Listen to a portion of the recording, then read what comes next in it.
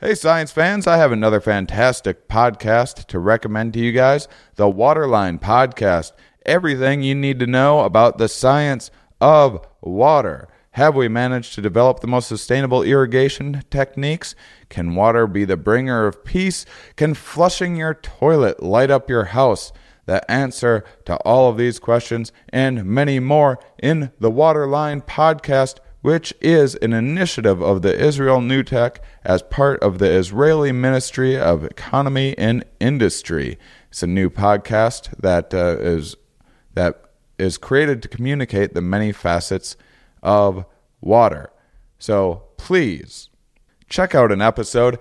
I've checked out several. I actually went back and listened to the very first episode, which gives you a nice overview of sources of fresh water all around the world, rivers, lakes, underground sources, and to see how delicate they are, how prone they are to contamination. This is exceptionally important stuff for our world and our future, and I highly recommend this podcast. Search Waterline Podcast on iTunes or in your Android podcast app. Are we? Yes. Where are we? Here. Why are we here? Not entirely clear.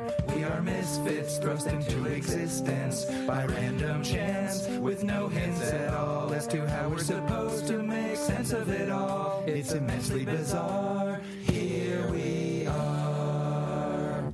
Hello, everybody, and welcome to the Here We Are podcast. I have a very special guest today, neuroscientist and professor of psychology at the University of Maryland, Baltimore County. Bob Provine is with me here. I just lined this up yesterday, so I have not had a chance yet to read your books, Laughter, A Scientific Investigation, and Curious Behavior, Yawning, Laughing, and Hiccuping, but I imagine we'll have a lot to talk about. You were telling me before we started recording that it's actually not it's not really humor research per se, your book Laughter. It's more about actual laughing, the actual physical reaction of laughing. That's true. Historically, humor and laughter have been treated as pretty much the same thing. And I separated them out and focused on laughter, in part because I didn't know what to do with humor. As a neuroscientist coming to the study of human behavior, I wanted to have something that I just could describe in detail and analyze the neural mechanisms involved with it and so on. And humor was simply too difficult a topic for me. So while laughter is ancient, in fact, we share it certainly with other primates and probably other mammals. Yeah. Yeah, and rats. I talked about with Peter McGraw making rats laugh. But humor is a more recently developed cognitive and linguistic contrivance to get people to laugh. And so laughter's ancient and humor's modern. And I could understand what to do with laughter, and it wasn't by the way clear what I would do with humor. Yeah, that's don't feel bad about that, because a lot of my audiences, I've been a stand-up for 11 years, and still a lot of my audiences are like, oh, he doesn't really know what to do with humor. He doesn't. So you know, it's a challenging task.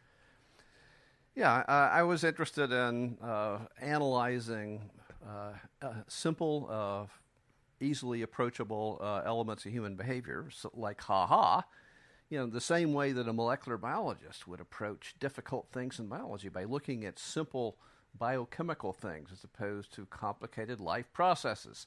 So I thought, being a neuroscientist coming into the study of laughter, you know, I could figure out something to do with ha-ha, because after all, ha-ha is a movement that produces a sound. And starting with that, I thought, good way to figure out how the brain works. Okay. So how did you go about figuring this out? Well, it's a bit of a problem, because I think, as all comedians would appreciate, sometimes their laughs are hard to get. Yes. Okay.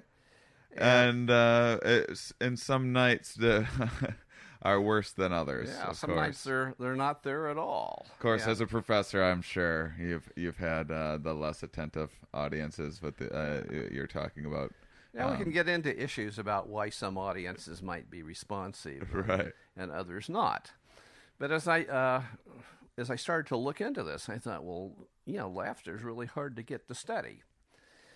So as the neuroscientist going into the lab trying to collect a sample of ha-has to describe, I found it was really hard to get people to laugh in lab situations.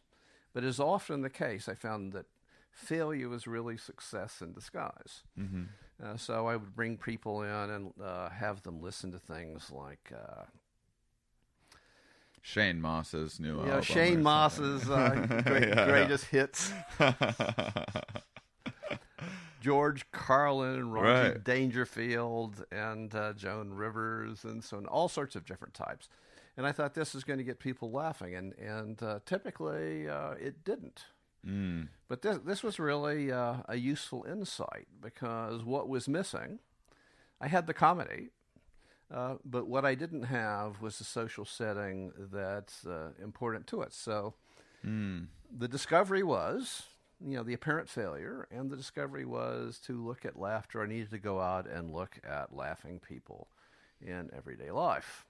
But even that turned out to be full of frustration and failure. So how did you approach trying to do this? You're just spying on people, or something? Well, basically that's it. Yeah. Okay, so we decided, my lab study was going to be a field study. So like Jane Goodall going to Gombe Stream Preserve to look at chimpanzees. I was going to go to the mall, the student union, city sidewalks, okay. And I decided we're going to record by surreptitiously listening to people talking to each other. I'm going to record what's said before people laugh. Okay. And again, did you ever get any strange looks being like an older gentleman in like disguises with equipment at malls trying to capture teenage girls giggling? well, actually, when I started this, I wasn't an older gentleman. Oh, okay. Well, that's just part of the disguise. The older gentleman. Okay, and I was Sorry to once interrupt. Go I on. was once mistaken as being a store detective. No kidding. I had a woman say, "I know what you are. I know what you're doing here." Better be on your best behavior, Yeah. ma'am. Yes, ma'am. We're not going to look in your shopping bag. So, But what I found was, surprised me, is that most things said before people laugh weren't joke-like at all. It was like, "Hey, where you been?" Yeah, in fact, Shane, in our conversation here, you've laughed several times and I haven't told a single joke. You just that was laughed kind right of funny. Yeah, and also you laughed. Social lubricant. You laughed at a pause in speech. We can get back to that. I call that the punctuation effect. And that provides an interesting insight into how the brain works. I have a friend who every time he says goodbye to me on the phone, he laughs like right at the end of the conversation. It's almost like a nervous laugh or something like that. That's just like how he says goodbye on the phone. It doesn't matter if we're telling a joke or anything like that. Yeah, but when the laughter occurs, whether it's the speaker or the audience, it usually occurs at phrase breaks. A person might say, "Well, I've got to go now." They won't say, "Hey, I've got to go now." Yeah. Oh, okay. Okay, well, this indicates that speech is dominant over laughter, because laughter usually doesn't intrude in the phrase structure of speech. Yeah. So this means that basically speech is dominant.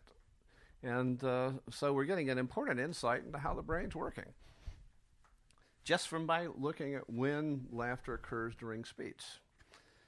And another thing we learned from the field study was, again, most laughter wasn't preceded by things that were obviously jokey. It was preceded by things like, "I've got to go now. Hey, here's John." There were a few that were funnier. My greatest hits out of a sample of 1,200 pre-laugh comments.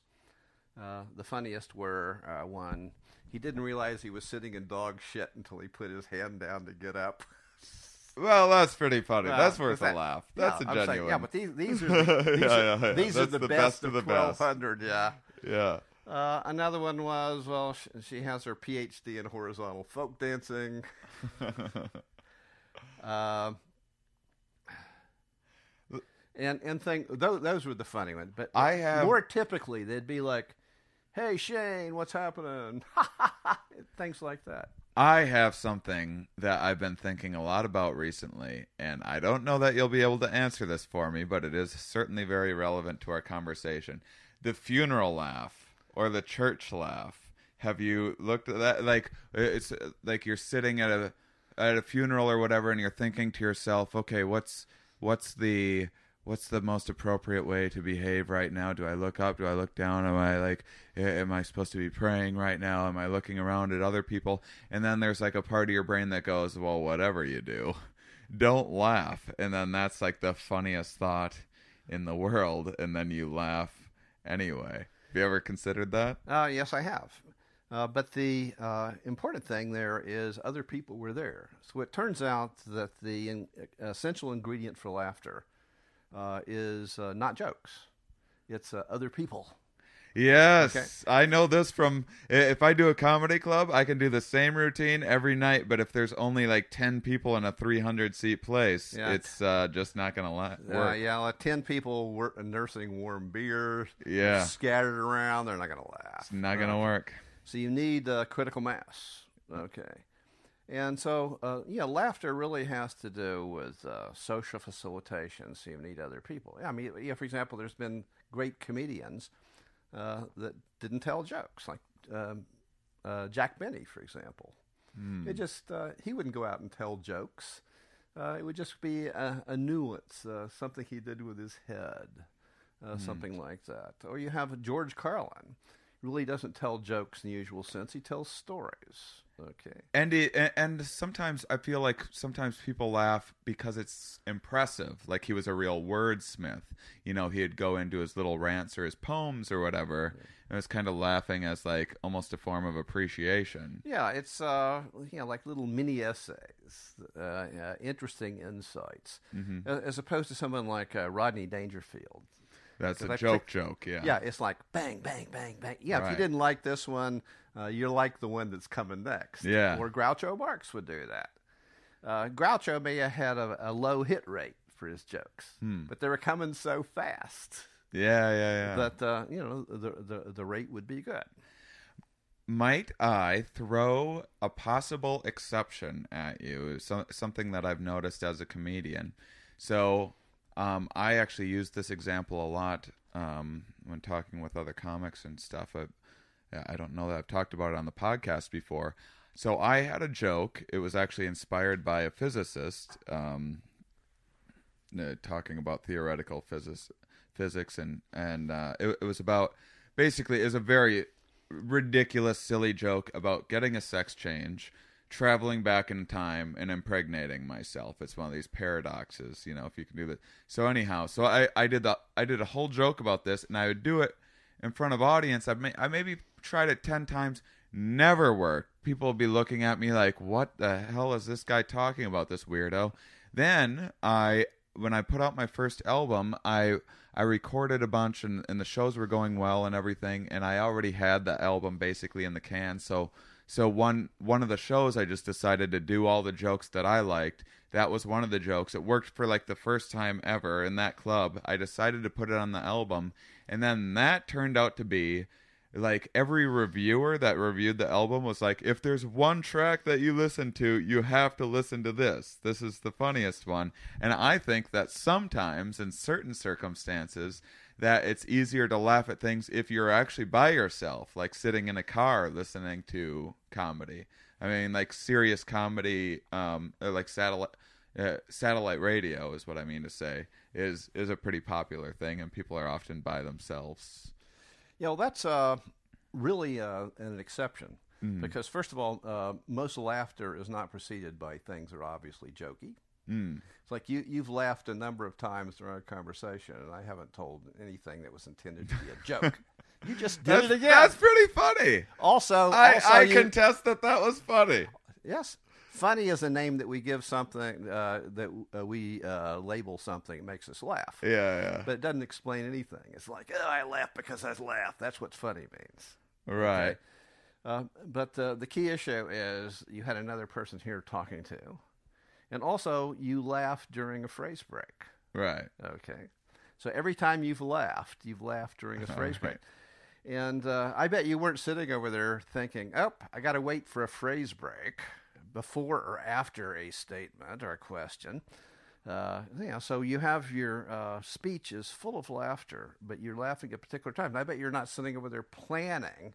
No, this is a non-conscious process. Yes, a non-conscious process. And yet it's very predictable, even though it's unconscious. We do force ourselves to laugh sometimes in situations. I mean, I think audiences will sometimes force themselves to laugh because it makes them feel more comfortable. Yeah. Okay. Will you force yourself to laugh right now? No, you're not buying it. Well, that was a good one. But before it was sort of like, ha, ha, ha. I found if you ask people to laugh, about half people will say, well, I can't laugh on command, which actually is another interesting insight that just comes from observing ongoing behavior, you know. Just like when do you laugh during the flow of speech, you laugh during phrase breaks by finding that the person can't laugh in command. This is important, too. Just like, will you cry for me now? Sure, because I'm a brilliant actor and I can't cry for you. Although I will say I imagine it's not always convincing, but after shows, sometimes people will come up and want to tell me some like horribly racist street joke or something like that. And I'll like force myself to laugh just to like get out of the situation and move on just to make things, just so things aren't more uncomfortable than they already are. Okay, well, that's an important insight in that just like you can't cry on command unless you're a practiced actor, you can't laugh on command. And yet explanations of laughter usually are based on, I laughed because someone did something funny, which is just saying I laughed because they did something that made me laugh. Funny doesn't describe anything. Now I'm just trying to make myself cry. Okay. My eyes are welling up a little bit. Yeah, basically you laugh during phrase breaks in speech. You laugh when other people are around. In fact, we found that you laugh 30 times more often in social and solitary situations. When you think about when do you laugh when no one's around, and I'm excluding here things like television, radio, or the people living in your head. Who knows what's living in your head? It's a mess. Yeah. When you're thinking about other social situations, which I would call vicarious social situations, if you get rid of that, laughter basically disappears. Oh, that's interesting. So if you got a person spending a lot of time in a room with themselves and they're laughing a lot, that's a very strange person. You know, I will... As we're talking, I'm thinking a lot of times, you know what comics often do when they're watching a show is they'll be like, oh, that's funny. Like, they won't laugh at all. No. They'll be like, oh, that's funny. It doesn't come along with laughter because we've seen everything and we're bored with it. But we still appreciate the structure. Yeah. So, yeah, it's two very separate things. I didn't laugh, but I appreciated the structure. No, this is a very, very, very common thing amongst the comedic community. Every comedian knows and feels this way pretty much. All right. And oftentimes people will be like, "Oh, that's funny," without laughing. Yeah. Which means they appreciate it. So yeah, there's the separation. Yeah. Well, laughter is sort of a gold standard for humor in that it's hard to fake. So it's called an honest behavior, an honest signal. You know, just like it's hard to cry on command, it's hard to laugh on command. So when you look at laugh patterns, you can tell what people are really thinking about each other. Because again, it's hard to fake. Yeah, a person might say that was funny and didn't laugh, but if a person laughs, you know, that would be persuasive. In fact, by looking at laugh patterns, you can tell a lot about what people really think, because it's hard to lie with laughter. So if you go to a social situation, you want to think, how are people getting along with each other? Well, obviously, eye contact, lots been made for that. People, if you have a couple where they're gazing into each other's eyes, that's always a positive. Standing close, carrying on a conversation that with someone 6 feet away looks like they're getting ready to escape. This is not positive. But close together, eye contact, and a lot of laughter. This is important. In fact, women especially are very much attracted to men with a good sense of humor. You probably find yourself irresistible for this. Oh, yes. Please, ladies. Oh, yeah. It's just, I know my humor is just too much for you to withstand. Sex magnet. Yeah. Okay, so women love guys with good sense of humor. Women don't care if the guy laughs. Says, well, forget him. Right. So a guy with a good sense of humor, that's not a giggly guy. Says, I went out with this guy last night. It was wonderful. He just giggled all night long. That doesn't sound like a very positive thing, does it? But, great sense of humor, it means made me laugh. A woman doesn't care if the guy laughs at all. Forget him. A woman doesn't care if a guy laughs at all? No, she doesn't. What? Come on. That's a little bit of an exaggeration, I think. No, she thinks a great sense of humor is not the guy laughing. So no, I know. I recognize that. But still, like, if you're in a relationship, one of the best things that happens is when both of you are just dying laughing over something funny that's happened. Like an inside joke that you have as a couple. That's like one of my favorite things about relationships. Yeah. Okay, I'm not saying it doesn't happen. The key thing is women... I understand what you're saying. Women love guys with a good sense of humor. Yeah. Okay? But it works out okay because guys think, hey, they like women who laugh at their jokes, that laugh at what they do, so that's cool. So in the sexual marketplace, all this is really cool because guys like women who laugh when they're around them, and women like guys who make them laugh. So hey, it all works out good. Right. So think about that in the world of comedy. You wouldn't think, the guy's a great comic. He goes up the stage and he just laughs and laughs. Right. Yeah, it's not cool. In fact, I'd be considered very uncool. Yeah, the only person laughing is There are some comics that do that sometimes, and it's incredibly irritating. Yeah, particularly if no one in the audience is laughing. Right. Actually, that's one of the many differences between stand-up comedy and everyday laughter. Is stand-up comedy is a bad model for everyday laughter. Mm-hmm. First of all, our field studies indicated that most laughter doesn't follow a joke. It's of the, hey, here's John. Where you been? That's the kind of stuff it is. Okay, so most laughter doesn't follow jokes. The key element is other people. Okay.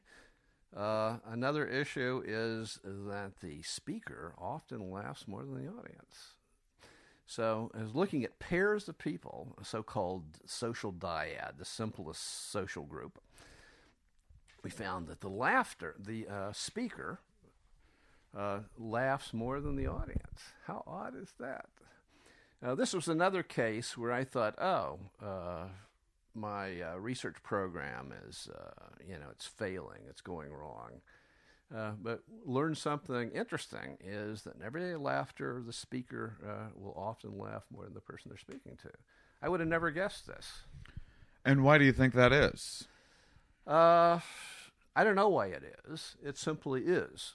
So my objective was not to pursue any particular hypothesis. It's just describe what people do and let people tell me what's important. So we found is, laughter doesn't intrude on speech. Speech is dominant. Most laughter doesn't follow jokes. The key element is other people. In fact, remember 30 times more often in social and solitary situations. And the speaker typically laughs more than the audience. Also, there's huge sex differences here. This is bad news for female comedians. And basically, women have to work harder for their jokes. So both men and women are more likely to laugh when men than women are talking to them. So I'm not saying there aren't, funny female comics. Yeah. It's of course. simply if There's you a ton look of them. at everyday life, the best laugh getters are men. You think about who was your class clown in high school. How many of those were women? Yeah. Worldwide, they're men. And so what you find in the professional world of comedy is simply an expression of what's in everyday life. You know, the class clown, the guy that gets the most laughs, it's a guy, not a gal. Well, I think that women are.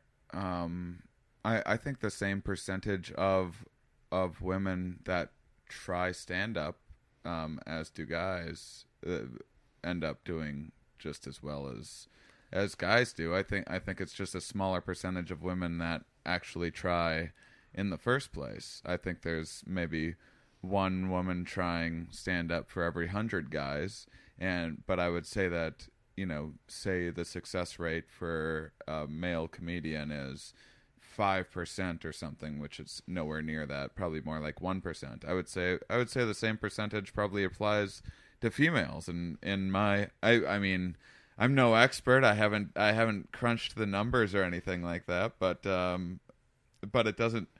I know clearly females are underrepresented in the comedy community, but I don't think they're actually trying in the first place.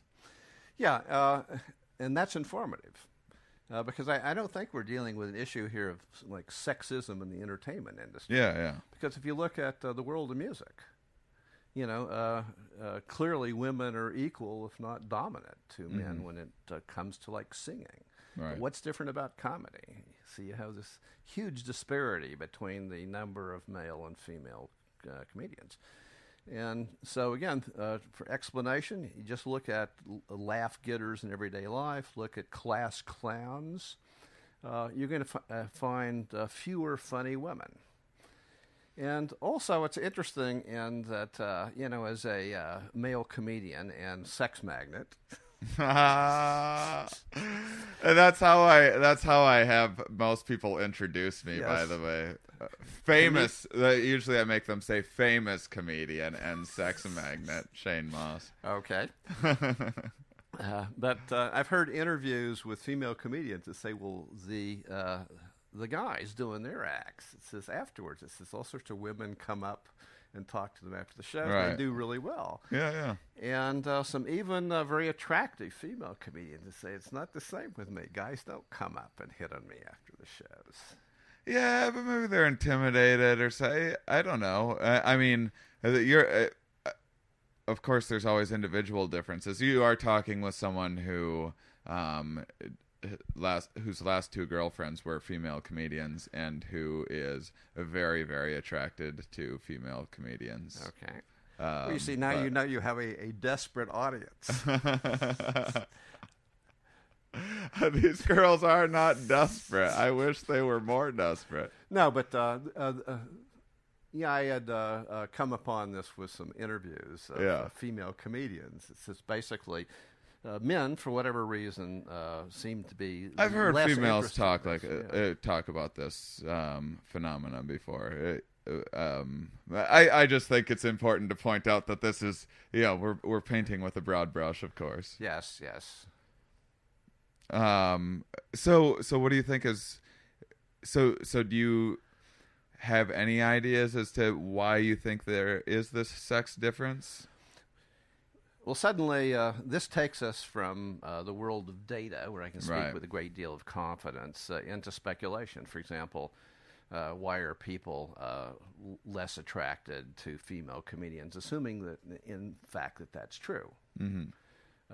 This is just speculation based on a few interviews that I've encountered. But when we ask why that is, it's a different thing. For example, a male that's skilled in comedy or skilled in basically the social tools that come with that. maybe reflective of an alpha male.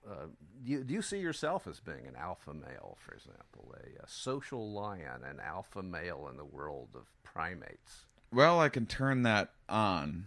I mean, I know how to flip that switch and be a dominant guy, but often I'm a bit more reserved or laid back anyway.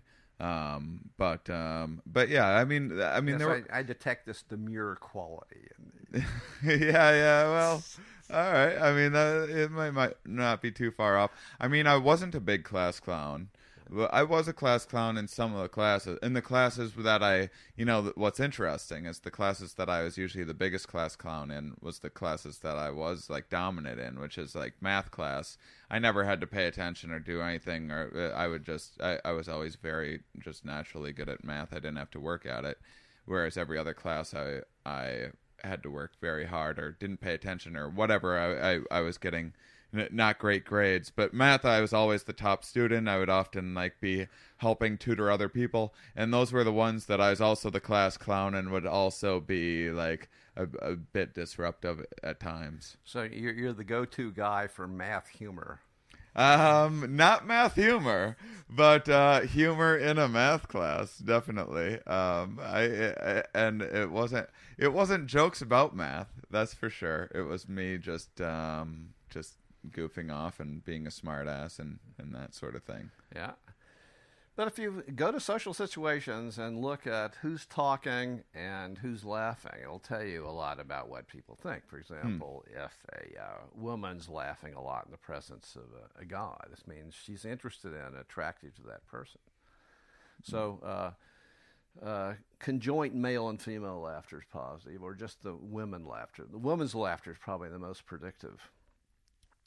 So this means that there's something going on here, and since it's an honest signal, that's not contrived, this is what people really think. So next time you go to a situation, look at your own situation, look at that of others, and you can tell what people are really thinking. It's easier to lie with words than with laughter. So have you done any work with? Where is laughter coming from in the brain? Are there different parts of the brain that are controlling like a genuine laugh, like at a joke, and a laugh for a phrase break? Is that it's called, right? Or like these kind of social lubricant kind of laughs? Well, first of all, I think we need to consider what all laughter has in common. People say, well, you have nervous titters, you have guffaws, you have all these different laughs. I think, no, underneath it, you have one basic kind of laugh, because if everyone laughed in a different way, you wouldn't know what they're doing. Okay, so I'm interested in what that deep structure is, what that structure is that's produced with the brain.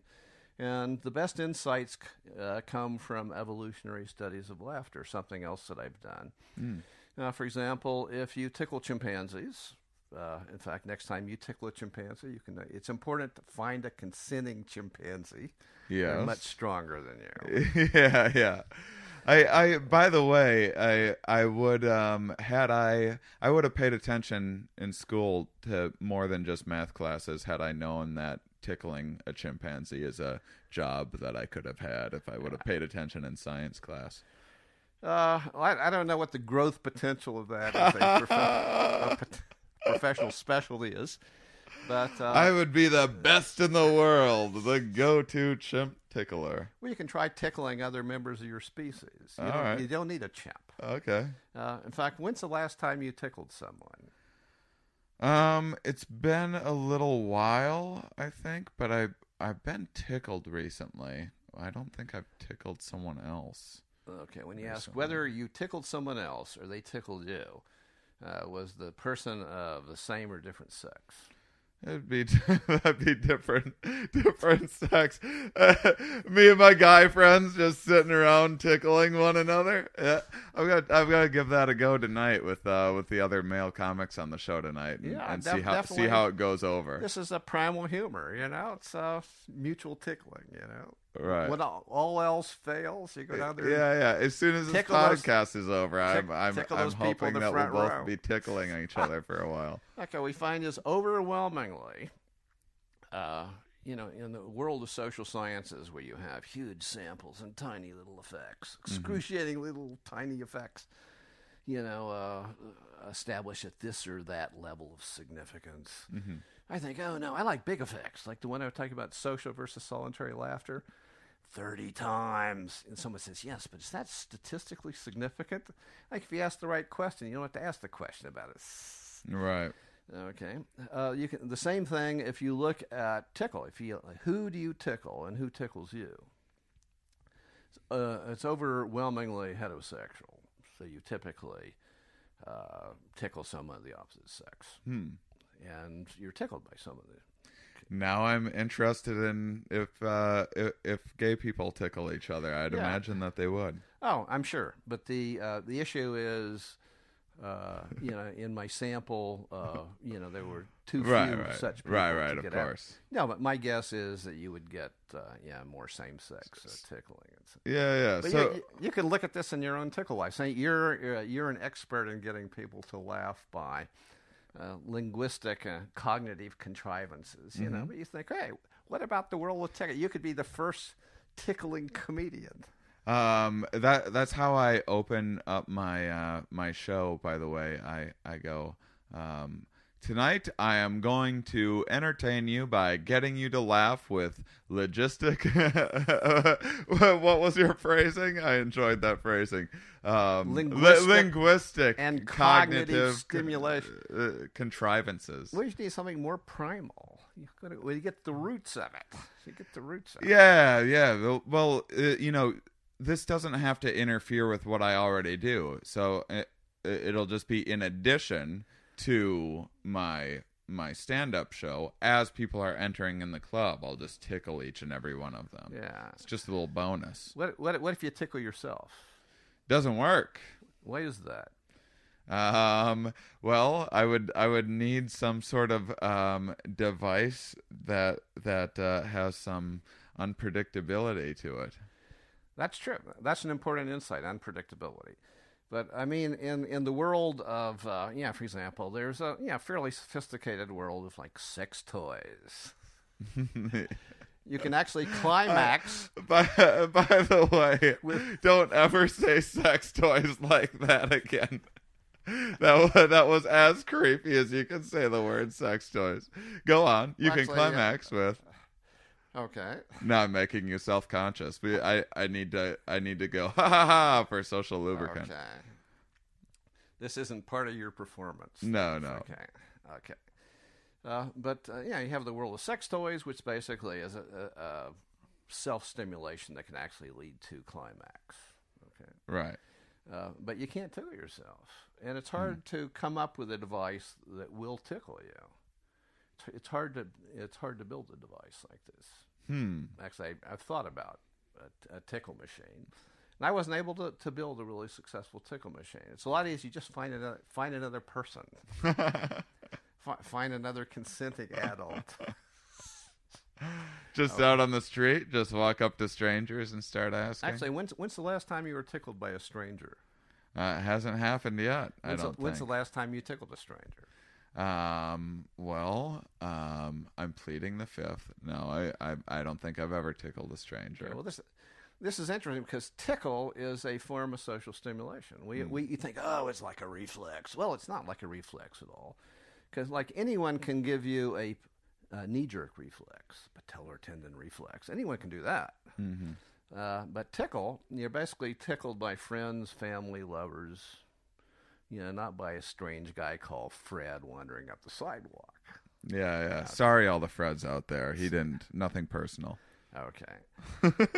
Okay, so it's a form of communication, and it's also even amongst confirmed tickle haters. And there are some of these.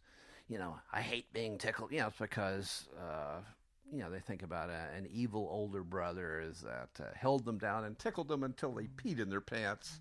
most Right. undignified thing. Yeah. I used to do that to my sister. I'm a bad person. Okay, but but saying that you hate all tickle, you forget the issue that basically tickle is something that binds you together in the give and take of physical play. So when you can reciprocate, non-consensual tickles, like non-consensual sex, really, but if you engage, another playful person, they can reciprocate, it'd be more fun, okay?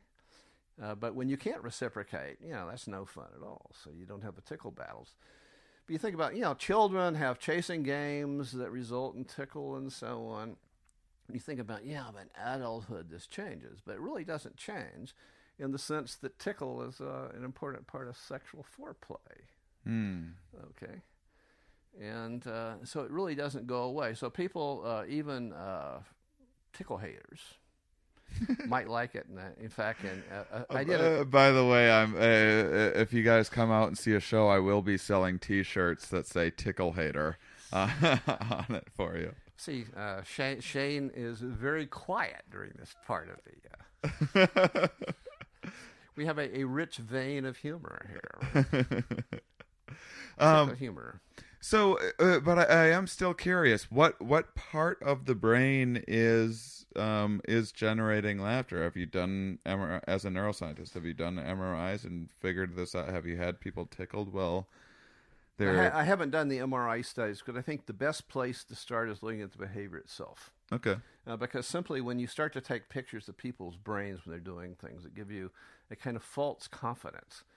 I know what's going on in the brain. I have a picture. So I think there's the danger of what I would call the new phrenology, when they used to guess what was going on in your head from bumps on your skull. Simply because you can have pictures of brain areas lighting up in the MRI can give you a false confidence that you have something that's deeper, that's more important. It may be basically self-delusional. So I'm all for fMRI studies, but I think it needs to be preceded by the behavioral studies, or otherwise, you can end up doing some silly things. Well, and obviously too, with what you said, trying to get people to laugh in a lab setting doesn't quite work. So you'd almost need the little skull cap things. Or and whatever. Also, for example, in the world of comedy, it could be. You can have visual comedy, you can have linguistic comedy, you can have cognitive comedy. There's all sorts of these complicated stimuli, all of which have social roots. Because remember, laughter is more common, 30 times more common in social than solitary situations. So it means that much of the brain is engaged in producing stimuli. But when we start to look at the actual act of laughter, the ha-ha, we're dealing with something that's more primal and we can get at it. And it's probably of brainstem origin, definitely basal brain. But if we look at laughter of other animals, such as the chimpanzee, we can tell where it all comes from. Yeah, you can join me in an exercise here in a minute. If you tickle a chimpanzee, you can get a sample of what the ancestral form of humor is. You tickle a chimpanzee, and you get a sound like this. As being one of the three species of chimpanzees, the common chimp, Homo sapiens, and the bonobo, I can produce these sounds, as can you. You can join me in a minute. All right. Tickle a chimpanzee, you get this. Whoops. Doesn't sound a lot like laughter, actually. So even though Jane Goodall, Charles Darwin, Diane Fossey had referred to these sounds as laughter and chuckling and so on, I found if you take recordings of chimpanzee laughter and you play it to a naive audience and tell them, what are you listening to? Almost no one says it's laughter. I've heard it's a dog panting, it's sawing, it's sanding. Is it people having sex? No one says it sounds like laughter. So, okay, you make this sound now. The same sound? Yeah, like a panting dog. A panting dog would be like. Okay, now really get into it. Okay. All right. Okay, that's where it all came from. So pant became ha ha. So human laughter is really the ha ha of human laughter is really a form of pant becoming ha ha. That's where it all came from.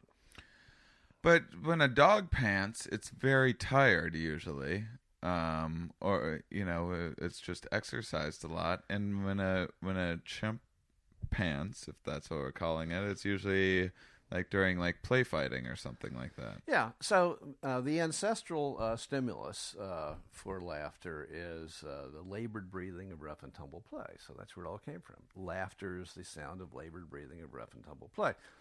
Okay. Now put your hand on your belly. We have another one. All right. Okay. Now make those panting sounds. Okay. Okay. Now go ha ha ha ha. Ha ha ha ha ha. Now notice your hand on your belly is not going up and down. Right. That's interesting. Okay, so between chimpanzees producing the ancestral form and us, the pant became ha ha. And this not only indicates the difference between chimpanzee and human laughter, but the reason why we can talk and they can't. Okay, chimpanzees can't talk. Because they don't have the respiratory control that we have. So between chimpanzees and humans, we went from pant to ha ha. Again, it indicates why we can talk and they can't. So here's the case where laughter is a powerful tool for understanding evolution. So in the contentious world of language evolution, something that everyone agrees is you can't teach a chimp to talk. A sign language. You can teach a sign language. And there's even arguments about there to the extent that that's a true language. Not that sign language is a true language, because it is. Right. But whether what chimps are doing is really a kind of sophisticated imitation, or whether they have what constitutes true language. That's interesting. Okay, but I don't want to go there. That's complicated and contentious. However, everyone agrees you can't teach a chimp to talk. Right. Okay. And the reason is breath control, and laughter indicates why. Okay, they can't control an exhalation to produce speech, just as they can't produce the human form of ha ha ha. Okay. And the breakthrough here, I believe, is bipedality. So chimpanzees, they can stand upright and walk upright on two legs for short distances. They're basically a quadruped. Like horses and dogs and sheep and so on. And their respiratory system is locked into the demands of quadrupedal locomotion. So for example, a horse running has to synchronize breathing and running, or otherwise every time they have a stride, they'd go face down in the dirt. This is the same reason why when you lift a heavy weight, you'll hold your breath, because otherwise your lungs are simply a floppy, air-filled bag. Okay, so you hold your breath. Well, running animals also will synchronize breath hold during the forelimb impact, or otherwise they won't have enough strength. So a horse has to synchronize that, or horse face down into the dirt. They don't have enough strength. So with bipedality, this freed the thorax of its mechanical support function during running. But as a bonus, it also provided the arena in which you can get natural selection for the produce the fancy sounds of speech, or the fancy sound of human laughter.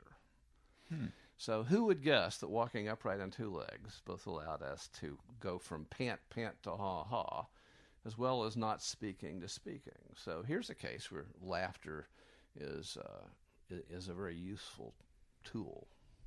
That is very, very, very interesting. That's I have never heard that idea before.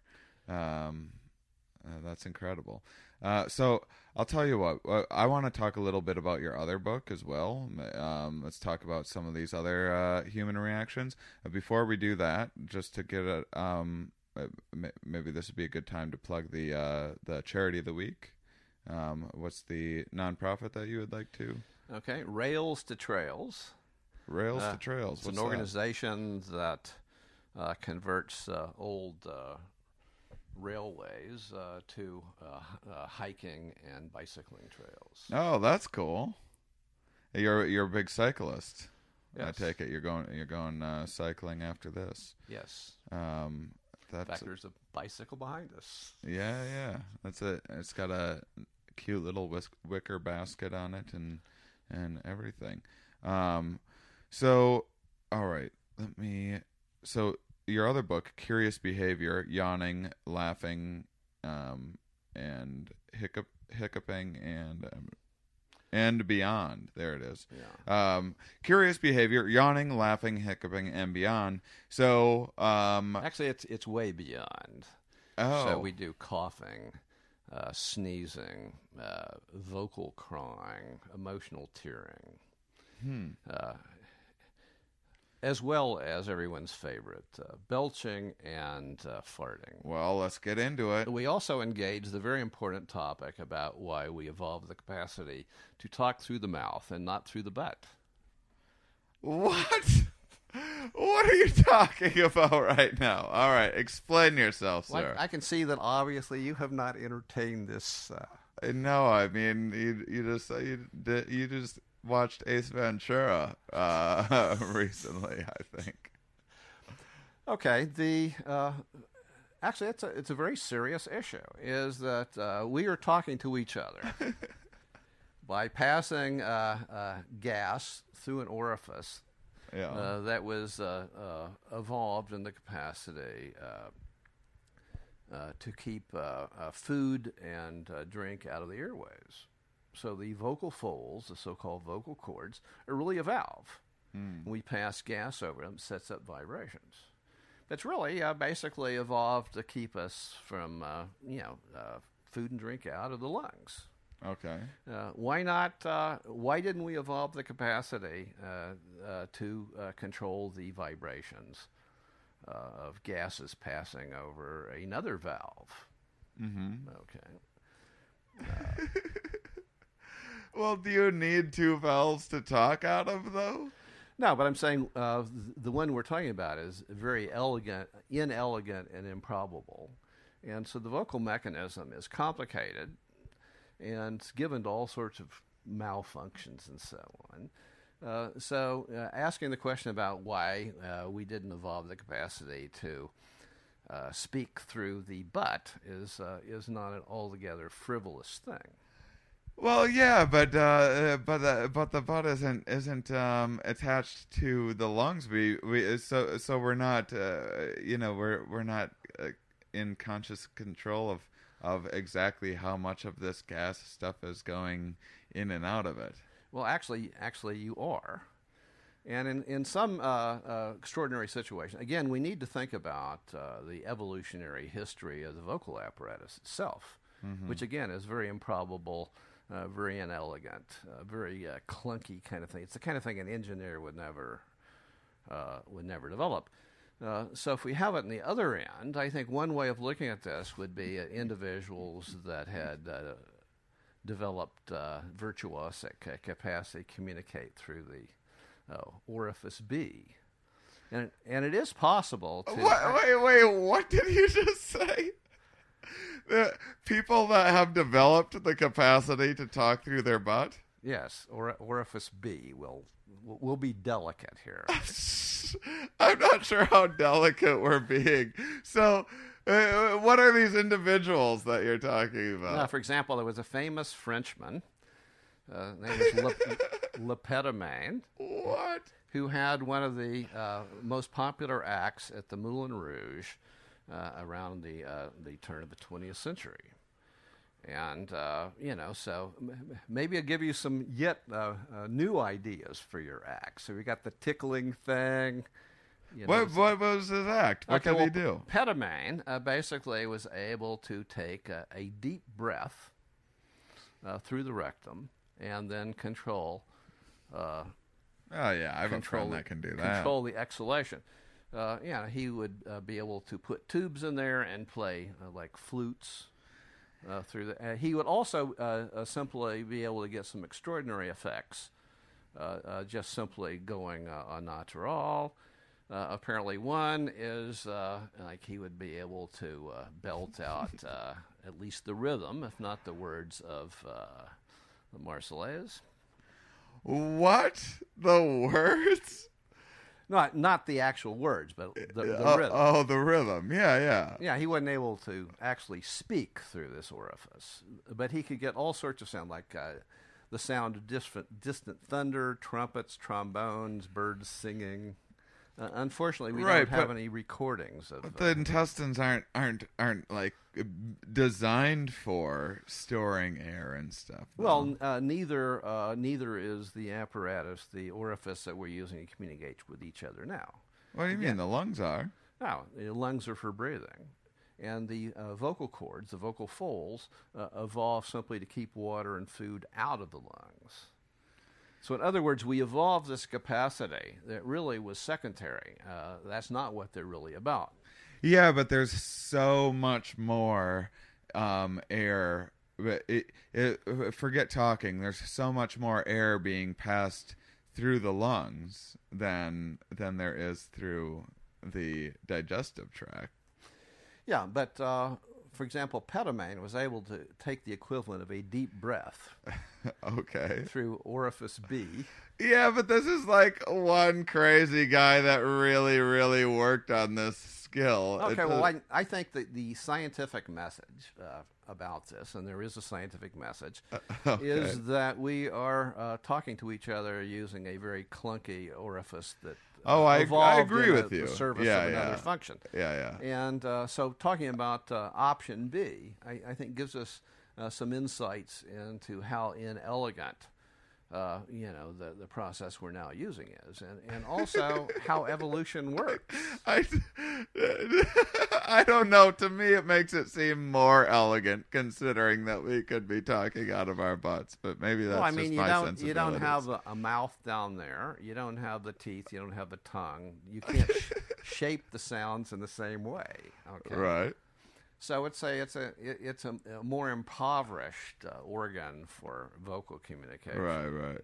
Okay. And what is happening with farts? Why are we farting? What's the science of farts? Well, since we're typically talking about it's a buildup of gas. Mm-hmm. That's what usually. Yeah. And then so what are hiccups? I know nothing about hiccups. Well, the function of hiccuping is it's not clear. We're all experts in hiccuping. That we've had them. Mm-hmm. It can be produced by eating hot peppers. It can be produced by drinking alcohol. Prenatally, it's one of the most common of all behaviors. In fact, toward the end of the first trimester of prenatal development, hiccuping is one of the most common behaviors. More common than prenatal breathing, prenatal yawning, prenatal stretching. Hiccuping is really prominent, and then toward birth, it drastically declines, and throughout life, the probability of hiccuping declines. So it's possible that hiccuping, if it had any function at all, had a prenatal function, and so we're experiencing is simply a postnatal performance of something that was prominent and perhaps even important at other developmental stages. Really? As you get older, you're going to hiccup less. That's good news. And except for males who have thoracic surgery. And one of the common thoracic surgery side effects is hiccuping. In fact, it can even interfere with recovery. For example, if you have hiccuping, which is a kind of violent movement, it could cause tearing of stitches, or at the very least discomfort of the hiccuping person. And it's male thoracic surgery patients, not female thoracic surgery patients. Very odd. In fact, it even may have contributed to the demise of Pope Pius XII.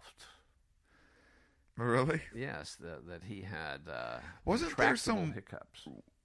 Wasn't there some odd condition? No, that was sneezing. There was some weird condition way back when where like in the last throes of it, people would essentially like sneeze to death or something. It was like centuries ago. It was just like one of the many symptoms of some weird disease. I don't even remember. Well, a lot of the behaviors that I've looked at, which are a whole family of instinctive behaviors, which are very good ways to figure out how the brain works, but behavioral scientists and social scientists almost always ignore them. Things like sneezing. You know, they're such powerful behaviors. It's possible that someone could have a stroke as a result of a sneeze. Yeah, now that I think about it, I do think I have read about people like dying from hiccups or something like that. Well, people have died from laughing. Okay. Oh, right. Yeah, that's Anyone in interesting. your audience has died of laughing? No, not yet, unfortunately. I thought maybe one time. Turns out the guy was just sleeping. It was the opposite. It's the opposite thing.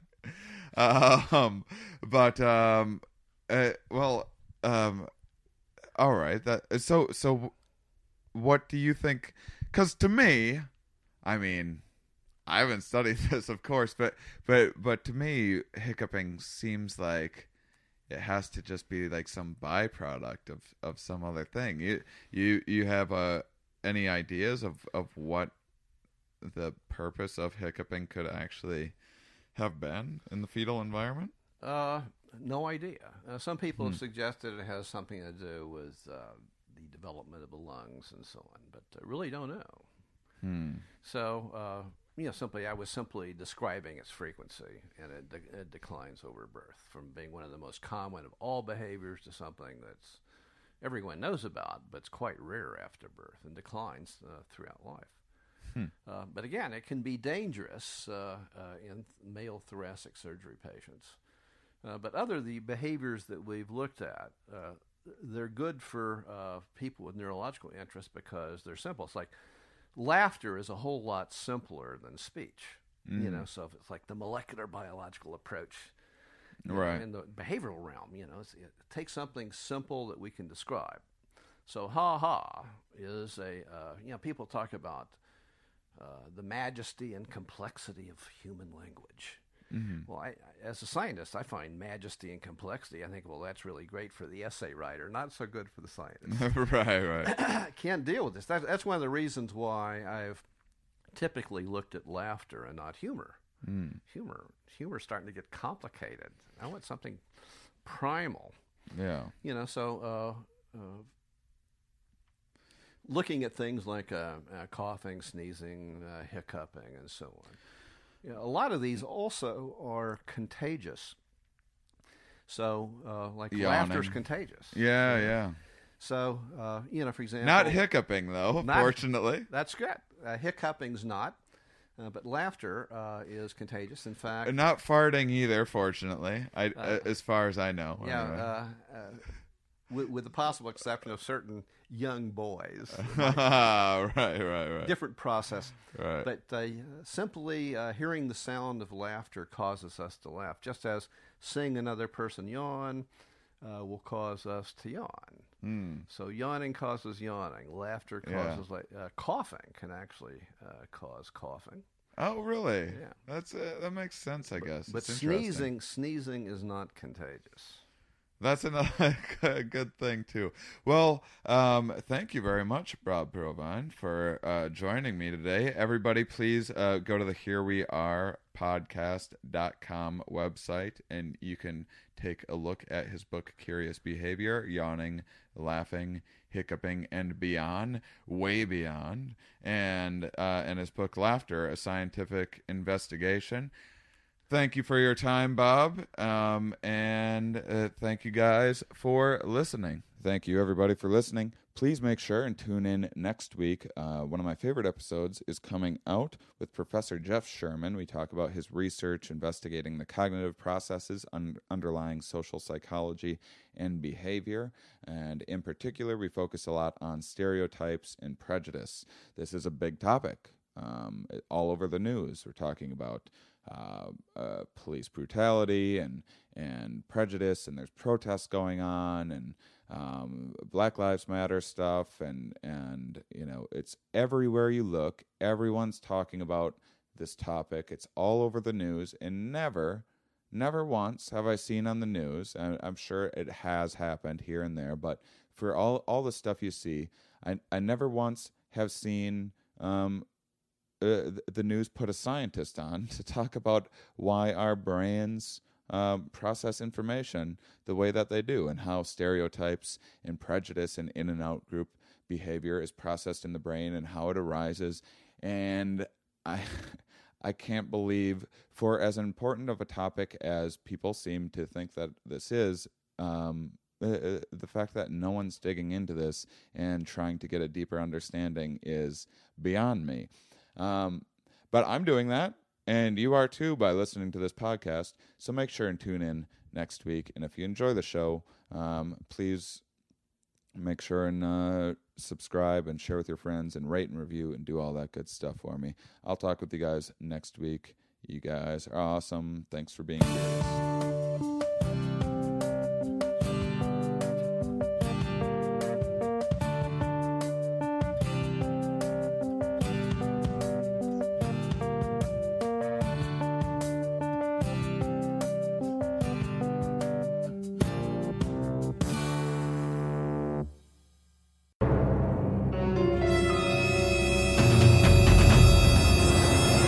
Hello, I'm Kyle Ayers. I'm the host of Never Seen It, the podcast where comedians rewrite famous movies and TV shows they've never seen, and then we give them a read in studio. This is a clip I want to play for you guys from an episode where Langston Kerman rewrites Scarface. He's never seen it, but he wrote a script based on what he thinks he knows about it, and here's a clip. Give it a listen. All right, Scarface, The New Frontier. Interior, happening discotheque. Remember when we called clubs discotheques? LOL. The 70s were crazy. Night. The crowd bustles with young, hot Mexicans who are supposed to be Cuban, and all are dressed in butterfly collared shirts and pants that look like Jinko jeans, and pleated khakis had a really weird baby. There's sex in the air, and Poppy wants a whiff. Oh my God. Scarface, 22 to 45. Like he's a television audience demographic. Devilishly handsome, not even a little bit Italian looking, so get that out of your dumb brain. Walks through the crowd with the confidence of a man who's going on MTV Cribs with the Yin Yang Twins one day. Does he actually have a scar on his face? Fuck no. Why would you even ask that? That's not important. What's important is that he is not at all a problematic stereotype, and that he has come for his cocaine.